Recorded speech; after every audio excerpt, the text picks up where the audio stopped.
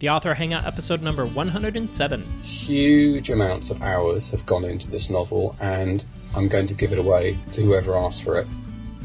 Welcome to the Author Hangout, where we interview best-selling authors and experts in the book publishing industry to reveal the tips and advice you need to succeed as an author in today's publishing landscape. Enjoy the show. Hi, I'm Sean Manaher. Welcome to another episode of the Author Hangout, where authors like you learn how to sell more books through the lessons, experience, and wisdom from their fellow authors. He's a former BBC News reporter turned author, entrepreneur, and podcast host who's using his expertise in journalism, education, and video production to create online courses that help indie authors navigate topics like social media advertising and setting the foundation for a commercially successful writing career. Besides establishing Spot Reels, a boutique video production company that tells stories through captivating video, he co-founded the Self-Publishing Formula along with friends John Dyer and best-selling author Mark Dawson. Here to share his own journey to authorship is James Blatch.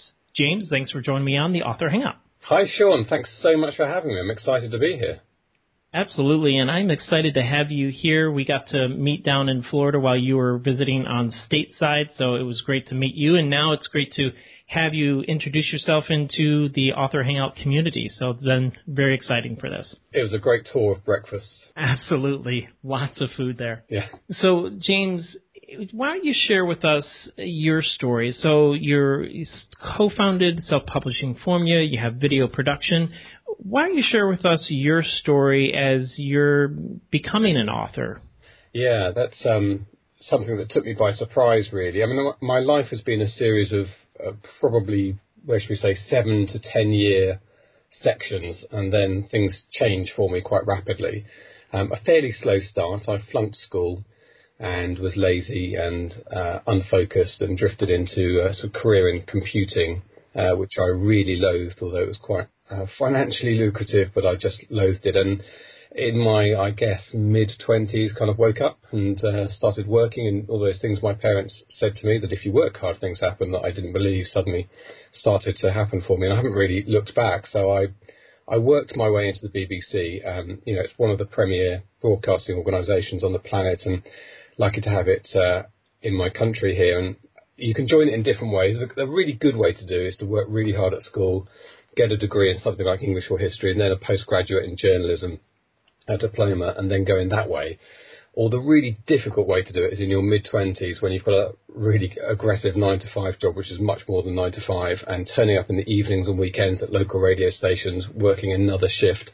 And I did that for nearly 2 years, nearly killed me, but it started with me applying for a job at a local radio station and them phoning me up laughing down the phone, saying, look, you have absolutely no way of getting this job, but do you want to come in and make the teams and see what's what? And then 2 years later, after all that slog, when that same job came up, I was the only person who was ever going to get it. So I got myself into that position.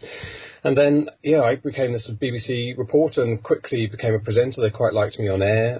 I think lucky I've sort of blessed with a voice that seems to work, and I'm saying that now, everyone's judging me now over the Skype signal, but it seemed to work, and I really enjoyed it, and I focused on military stuff, which I come from a sort of military background, which I'll come on to probably later when we talk about the book, and from my father and so on. So most of the newsroom were filled with people for whom the military they had no idea about it, and so they mislabeled aircraft and aircraft carriers, etc. And I was the one nerd in the room who knew what everything was. And that's the sort of edge that gets you ahead in a newsroom, if you find a little niche that everyone turns to you on those moments. And it just so happened we had a lot of those moments, like in Iraq and Kosovo, and I went all around the world actually doing stuff with the BBC. And I did that, for 12 years. I was, a reporter and running around and presenting a bit in the studio, which I enjoyed less, to be honest, but enjoyed the reporting. And just got to that point where I was it's a very slow process, probably the same in CBS and ABC, etc. You see the same faces on air who were there 20 years ago. It's the same in the BBC, so they call it dead man's boots, and you kind of wait to go up the tree, and it's slow. And I was I went out to after the Iraq War into that area, and I kind of, for the first time, started to think, I had children at that point, my daughter was born in 2003, that maybe I didn't want to, I didn't feel the risk setting me alight anymore in the way that it used to. And that's not, I didn't make a conscious decision about leaving, but at that time, a little job advert caught my eye in the paper, which said that the British Board of Film Classification was looking for film, video and video games examiners. Now, for some reason, I've always known about the BBFC in quite a lot of detail. I've fairly closely followed them. I think I wrote a couple of letters to them as teenagers when I disagreed with their certificates. This was the equivalent of the MPAA in the States. And I was fascinated. Which we had a discussion in Florida about this, so tell people what the NPPA is. Yeah, so the MPAA, the Motion Picture Association of America, is the organisation which does a lot of things, but among them it issues the film certificates, the age ratings for films and video that's sold on the shelves. So that's your PG, your PG-13, your R, and your NC-17, I believe, above that. In the UK, the certification system is probably more robust. It's certainly older and it's more adhered to. Your R is quite a generous one because you can go to an R film. Pulp Fiction was an R. You can go to that age 12 as long as you get somebody over the age of 17. In the UK, that used to be an X, is now an 18. But the same thing, you cannot go to it unless you're an adult, over 18 or over. So it governs your life a little bit. When you're 15 and 16, you can't see the 18s. When you're 13 and 14, you can't see the 15s. And so for someone like me, who's a film nerd as well, it was a big thing for me. So I saw this little advert, and I applied for it. And guess what? Lots of people want a job where you watch films all day.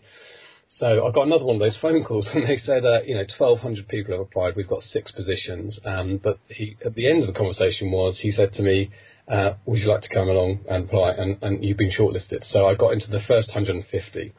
And then there was a quite long-winded process that went down to 30. We got invited to the filming day. The screening day was 30. So you sat in a theatre with these other people with a notepad and paper, and they showed you 5 or 6 items. They showed you a full-length feature film, which was an art house, German, homoerotic feature film from the 1980s. They showed you Happy Tree Friends, a slightly sort of childish but violent cartoon, a bit like Itchy and Scratchy, to try and puzzle you about it. An episode Happy Tree Friends. That's great. An episode of Doctor Who where they tortured a Dalek, and some adult entertainment, pure adult entertainment, 2 versions of that, because that's all the stuff you're going to be watching. Yeah, because one's not enough. No, exactly. Well, there was one on each side, if that makes sense to you. Oh, great. Okay, without going into too much detail. But they need to know that you're going to be analytical and impartial. In that sense, you're not bringing your own. I mean, you can absolutely bring your own moral base to it. That's important.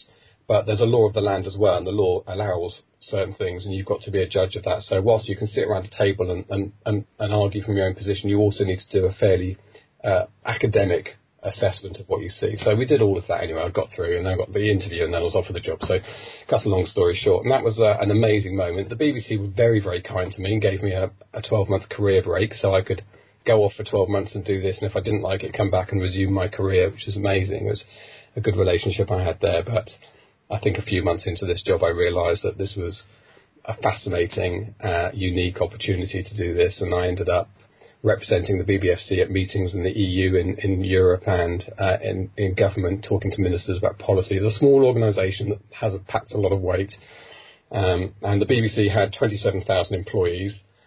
The BBFC had 60, so you were close to the chief executive or the director, and you worked at a level I hadn't worked at before, and I loved that. And then another sort of 7 years passed, and I had another one of those moments where I thought, I can't do this forever. I can't sit in a dark room watching films forever.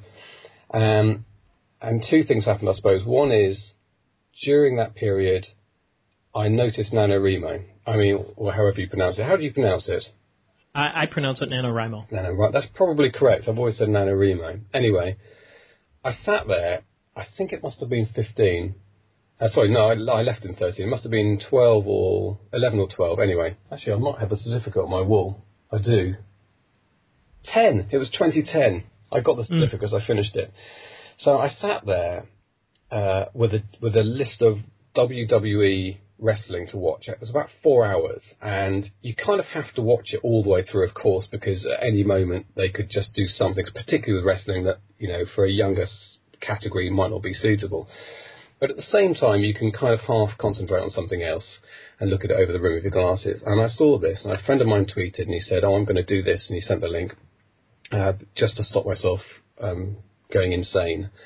And I thought, that looks good. And I opened a Word document and I wrote the first chapter of a novel that I had no idea was in me at all. And by the end of the month, I'd done 50,000 words. I almost stopped, but the BBC, one of my old colleagues at the BBC heard I was doing it and got me in on Radio 4, the big national radio station in the UK, and asked me to do an interview. But she booked it for the following Thursday.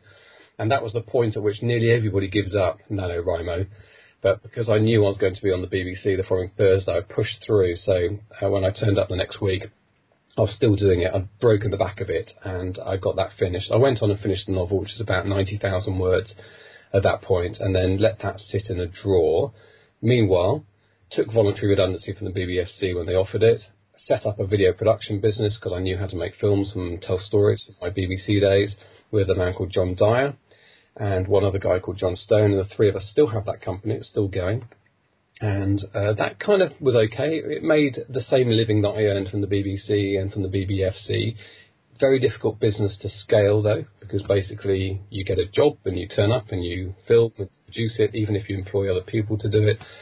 You know, unless you're going to employ thousands of people, and no video production company has thousands, that's pretty much it. And so almost immediately having had that amazing feeling of leaving the 9 to 5 for the first time in my life. I started at about 19 and left at 40, mid-40s. Suddenly had this amazing feeling of working for myself, which I loved, and then very quickly realised I still was kind of working for other people because all your clients were corporations and the same kind of, you know, worse environments than I even worked at the BBC. So we started thinking about something else, and we got involved in a project in Europe and a healthcare thing that was scalable. But we worked very hard on that. We put some money into that as well. That didn't work, and a couple of people came along and suggested a training course, which we thought was a really good idea based on the police forces in the UK, but they didn't really pull their weight in the project, and that didn't work. And in the middle of that, when we're just thinking this is not going to work as well, one of my old BBFC film examiner buddies phoned me, Mark Dawson, and he said, I've had this idea for doing an online course because they're going very well at the moment, and I've really know how this stuff works in self-publishing. I think I can do an online course that'd be really useful. Could you do the video for it? So I hung up. I said, yes, we'll meet and have a coffee. Hung up, phoned John Dyer, and I just had that spider sense in the back of my mind. I said to John, this could be the one. I also said to him, one of these things has to work, right? we keep starting new projects. One of them's got to work, right?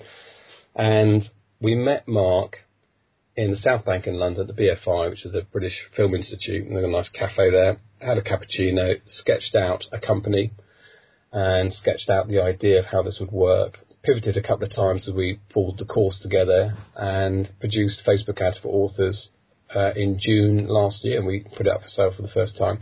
Now that company has very quickly overtaken the video production business in terms of turnover and size and potential, and is the ultimate scalable type of item.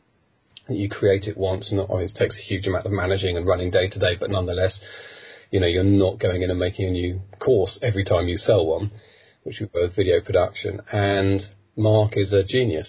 You know, he's a nitty, detailed individual who gets to the bottom of things and understands how they work, and has a gift for passing that on to willing people who want to follow him, which is the heart of it. So that was a very long answer to where I am today. James, what I think I've heard through this entire process is you have experienced what so many authors are experiencing right now, is that they're going through this journey of, well, what am I going to do now? What am I going to do now? That's not working. That's what I can do now. And so they arrive, and in a second we're going to talk about your career as an author. They arrive at these moments where they taste like, oh my gosh, freedom is here, but they're just waiting for that next thing.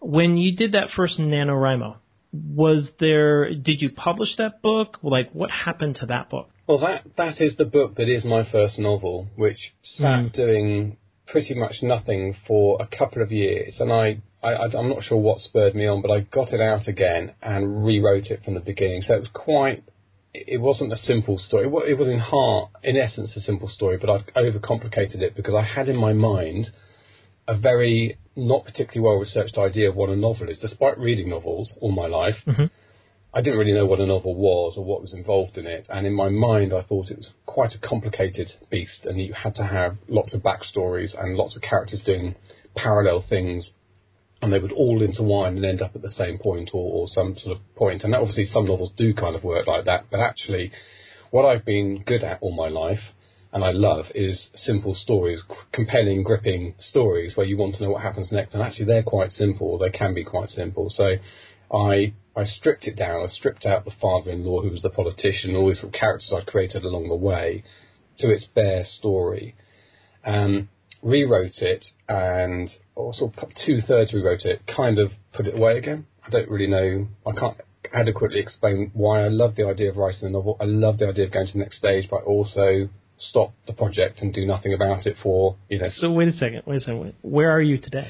So where I am today, so when this project started in SPF last year, obviously Mark knew this novel existed, and he's given me some encouragement. He sort of pointed out that if you can write 50,000 words in a month, that's the basis for some of the technical skills that you need, to do the novel. There's a long way to go from there, but so he's encouraged me, and then we were initially our first course was going to be a real introduction to people in my position. That is, that you've got a novel, you're coming towards the end of a novel, and you're going to market it, but you don't really know where to start. So that was the beginning idea we had. We actually thought that was too huge, there's too much involved in that, so many aspects to it, that we decided in the end just to focus on Facebook ads and Facebook marketing, which is also coalesced into YouTube and Twitter ads, but basically social media advertising. And that's quite detailed, and it lends itself to people who are already published, already self-published, and already marketing. So it's more advanced. What we decided to do middle of this year, having had success with 3 launches in a row of that course and got a bit of money in the bank to give us some time to breathe, we decided to go back to that original idea. So the 101 course is what we're working on now, and that'll be launched in the autumn. And that really is for me. It's for that person who wants to become a commercially successful writer, perhaps has one book. Now, because it's about me, Mark said, well, why don't we use you? So the podcast that we do uses me as a first-time author, Mark as an experienced one. There's a bit of interplay there. And even more terrifyingly, Mark's going to actually use my novel in the course. So he's already started. He's taken my Scrivener project, which is quite a terrifying prospect for somebody who's never had their novel read by anybody else at all. So where is it now? It is, having stripped it all the way back down, it came back down to about 30 or 40,000 words, about the 2/3 mark. I've written it up to, I think there are 2.5 chapters left. I mean, there's not much left to actually fill in the blanks, but every time I go to the book now, I rewrite chapters. I mean, I'm constantly rewriting it, constantly editing it, constantly changing. There's not huge things anymore, which is a progress, I think. Smaller things, the way that I've developed characters. I'm spending a lot of time lying in bed when I go to bed at night thinking about what needs to have happened to make something justifiable later, and then I go back and write that. So it's become a very slow last part of it. I'm keen to get onto a structural edit soon, but it's about, I don't know how many words is it now, it's 50 or 60,000, 56,000, looking up at I have a word count thing on the wall to encourage me to do at least 1,000 a day at the moment. So when you're looking at that, James, you're now writing about 1,000 a day, and this actually is this podcast is being released November 3rd. So folks are early in their own NaNoWriMo. Is there anything that you would be saying to encourage them in that initial stage that, hey, they're just starting? Like, what would you say to them? Just write. I mean, that was the thing that NaNoWriMo gifted me, and it's something you hear experienced writers say to you. Bella Andre was a very good interview we had earlier this year about this, that there's a point at which where you think, I can't write because I've come to a dead end, or I don't know what to write. That actually doesn't matter, because you will always write. You'll sit down, and even if it's borderline gibberish, Even if it doesn't make much sense to you, just sit down and write. And with NaNoWriMo, when you've got 1,666.66 words to do a day on average, as anyone who does NaNoWriMo will have done the calculation at some point, you need to do that writing every day. You can't have a day when you think, I'm a bit of a dead end, because that will become 2 days and very quickly a week, and then it's over. You're done. So NaNoWriMo, if you press on, you simply put your bum on a seat, put your fingers on a keyboard, and start writing every day. And believe me, 30 seconds into that bit where you think, I don't know what to write, you're there, you're writing, and you wonder what you're worried about. But actually, it's a very, very loud voice in your head without the pressure of NaNoWriMo. It's a very believable, credible pressure in your mind, which is you don't really know what to write now. And that's enough for you to not even open the Scrivener file or the Word document for a long time. So beware that voice, ignore it, and write even if it makes no sense. That's my clear advice, and it was a great lesson. And James, you know, this question we normally are asking somebody who has published at least a book or several books. But when I think of you, you're at this stage, so you can answer it with in pure honesty. So when you look at what are the things that you're doing to help you sell books, that is, build your marketing, what are you doing? Like, what are the things, the 3 things that you're doing that are going to help you to sell more books today? Well, we're going to, I'm really going to focus on building up a mailing list. That's the number one, almost sole focus for the next 12 months with this book. So I guess the 2 things I'm going to do is, number 1, build up the mailing list, and number 2, write the second book. To get to the point where after a year and a half to 2 years, I want to have 3 books, a mailing list, and selling 2 of them and using one as the lead magnet. I'm pretty clear about that, and I know it's quite traditional for lots of people, but it's still a bit of an anathema for lots of other people, particularly, and I can understand that. This work started on, whatever it was, the 1st of November 2010.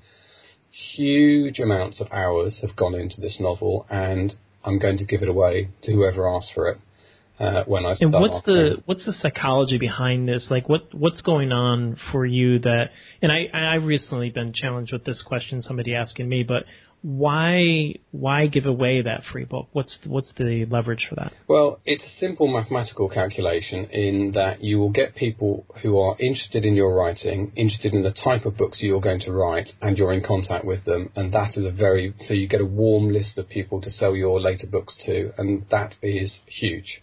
It is the foundation for a financially successful author career. In fact, unless you're extraordinarily lucky, there's almost no other way to do it. I mean, you can get a traditional publishing deal, or you can just happen one way and another. I don't know, get an interview on CBS or BBC at the right time, and people search your book and it gives you that impetus. But that noise in the market's getting bigger and bigger, and getting yourself your own mini business with its own marketing list, its own audience is never been more critical. Now, I'm lucky because I work closely with Mark, and this is a doctrine that he lives by, and we deal with people who contact us from time to time, and they say, well, I don't really want to give a book away. What else do you suggest I do? And I think, well, what are you going to give a car away? I mean, and in fact, there's no point in giving a car away, because you're going to get people interested in cars. You've got to give your book away, as far as I can tell. You could potentially, I suppose, get away with chapters, but I think that works better for established authors who people have heard of a little bit, or have got some sort of profile that people might want to read the first 2 chapters of their new novel because they're excited, and it's a good marketing bit. But for the rest of us, you give a book away, you sell it as best you can, you design the best possible Facebook adverts for it, you make them as honest about the book as possible, so that the audience that do come in are the right audience and going to stick with you. So it's not there is a psychology in terms of giving away something you've slaved over, but for me it's not a big one, because I've seen how it works. And James, kind of it's a behind the scenes question, because Mark, you've known him for years. Is he an outlier? Is his experience an outlier where us mere mortals, us just writers, maybe even me and you, are just not going to see the success that he saw because there's something special that he's doing that nobody else is doing? Well, what's interesting about that is I think 6 months ago I probably would have said yes to that. I would have said that he is an outlier and that the rest of us, mere mortals, as you say, can try to do 25% of what he's doing, and that would be enough for us to be successful, because that would be, he's probably going to have $1 million this year from his book writing income. So $250,000 would be okay, right, for your books. But you know what? I've had so much contact now with students of our course and other people who are in the community that he's not an outlier. There's a guy called Adam Croft who's going to do over £1 million this year using Facebook advertising, and that's $1.6 million. Actually, today it's 1.3 million, but that's only because the pound is crashing as we speak. But normally it's about 1.5 million.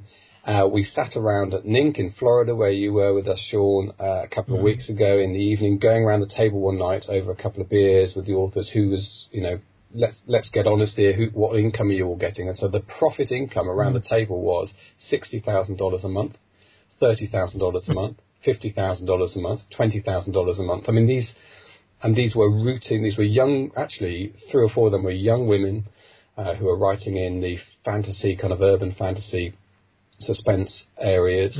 A couple of them a bit more life experience, but they were following what Mark is teaching, and not necessarily, I'm not saying there's an advert for his course, they weren't necessarily students of the course, most of them were actually, but a couple of them just had got it, they understood this was where you needed to work at. And so I look back at Mark, and he's being beaten by quite a few of the people who he's trained. So he's not an outlier, he's just very good at his stuff, but there are people who, for one reason or another, maybe their books have a better market, are doing better than him, and it does irritate him, I can tell you now. Well, James, this went very fast, and I do appreciate the time that you spent with us at the Author Hangout. Why don't you share with people how they can connect with you, and then we'll say goodbye. Yeah, well, we have selfpublishingformula.com is our blog website, and we listen to your podcast. I hope you listen to ours as well, but we have probably some of the same guests, and some of them are a little bit different. And you can join our Facebook groups and so on there. My book, I'd like to tell you the title of it, but Mark has told me I need to change the title, so I'm currently mulling that over. But at the moment it's called Happy Hour by James Blatch. I will stick with my name for it, but I need to come up with a new title, so I can't even plug it for you. And when that is, we'll make sure that's included in the show notes. And again, thank you, James, for spending time with us. Thank you so much, Sean. Thanks for listening to the Author Hangout. Be sure to subscribe to our podcast on iTunes or Stitcher to get the new episodes delivered directly to your device. Watch the video from this episode and get the transcript at theauthorhangout.com. The Author Hangout is brought to you by bookmarketingtools.com. As an author, there is nothing like putting the finishing touches on your book and getting it ready to release to the world. Writing a book is no small accomplishment, and you're probably eager to start receiving some feedback in the form of reviews. So how do you go about getting reviews for your ebook? Well, Book Marketing Tools has a free guide to answer that question, which can be downloaded today at theauthorhangout.com/review guide. And in this guide, we will talk about everything you need to do in order to get reviews through the pre and post publication of your ebook. And like our Ultimate Author Checklist, we provide you a clear checklist of what you need to do to get more reviews. So if you need reviews for your book and are struggling to figure out how to get them, then go to theauthorhangout.com/review guide and download the guide, Getting Reviews for Your Ebook, today.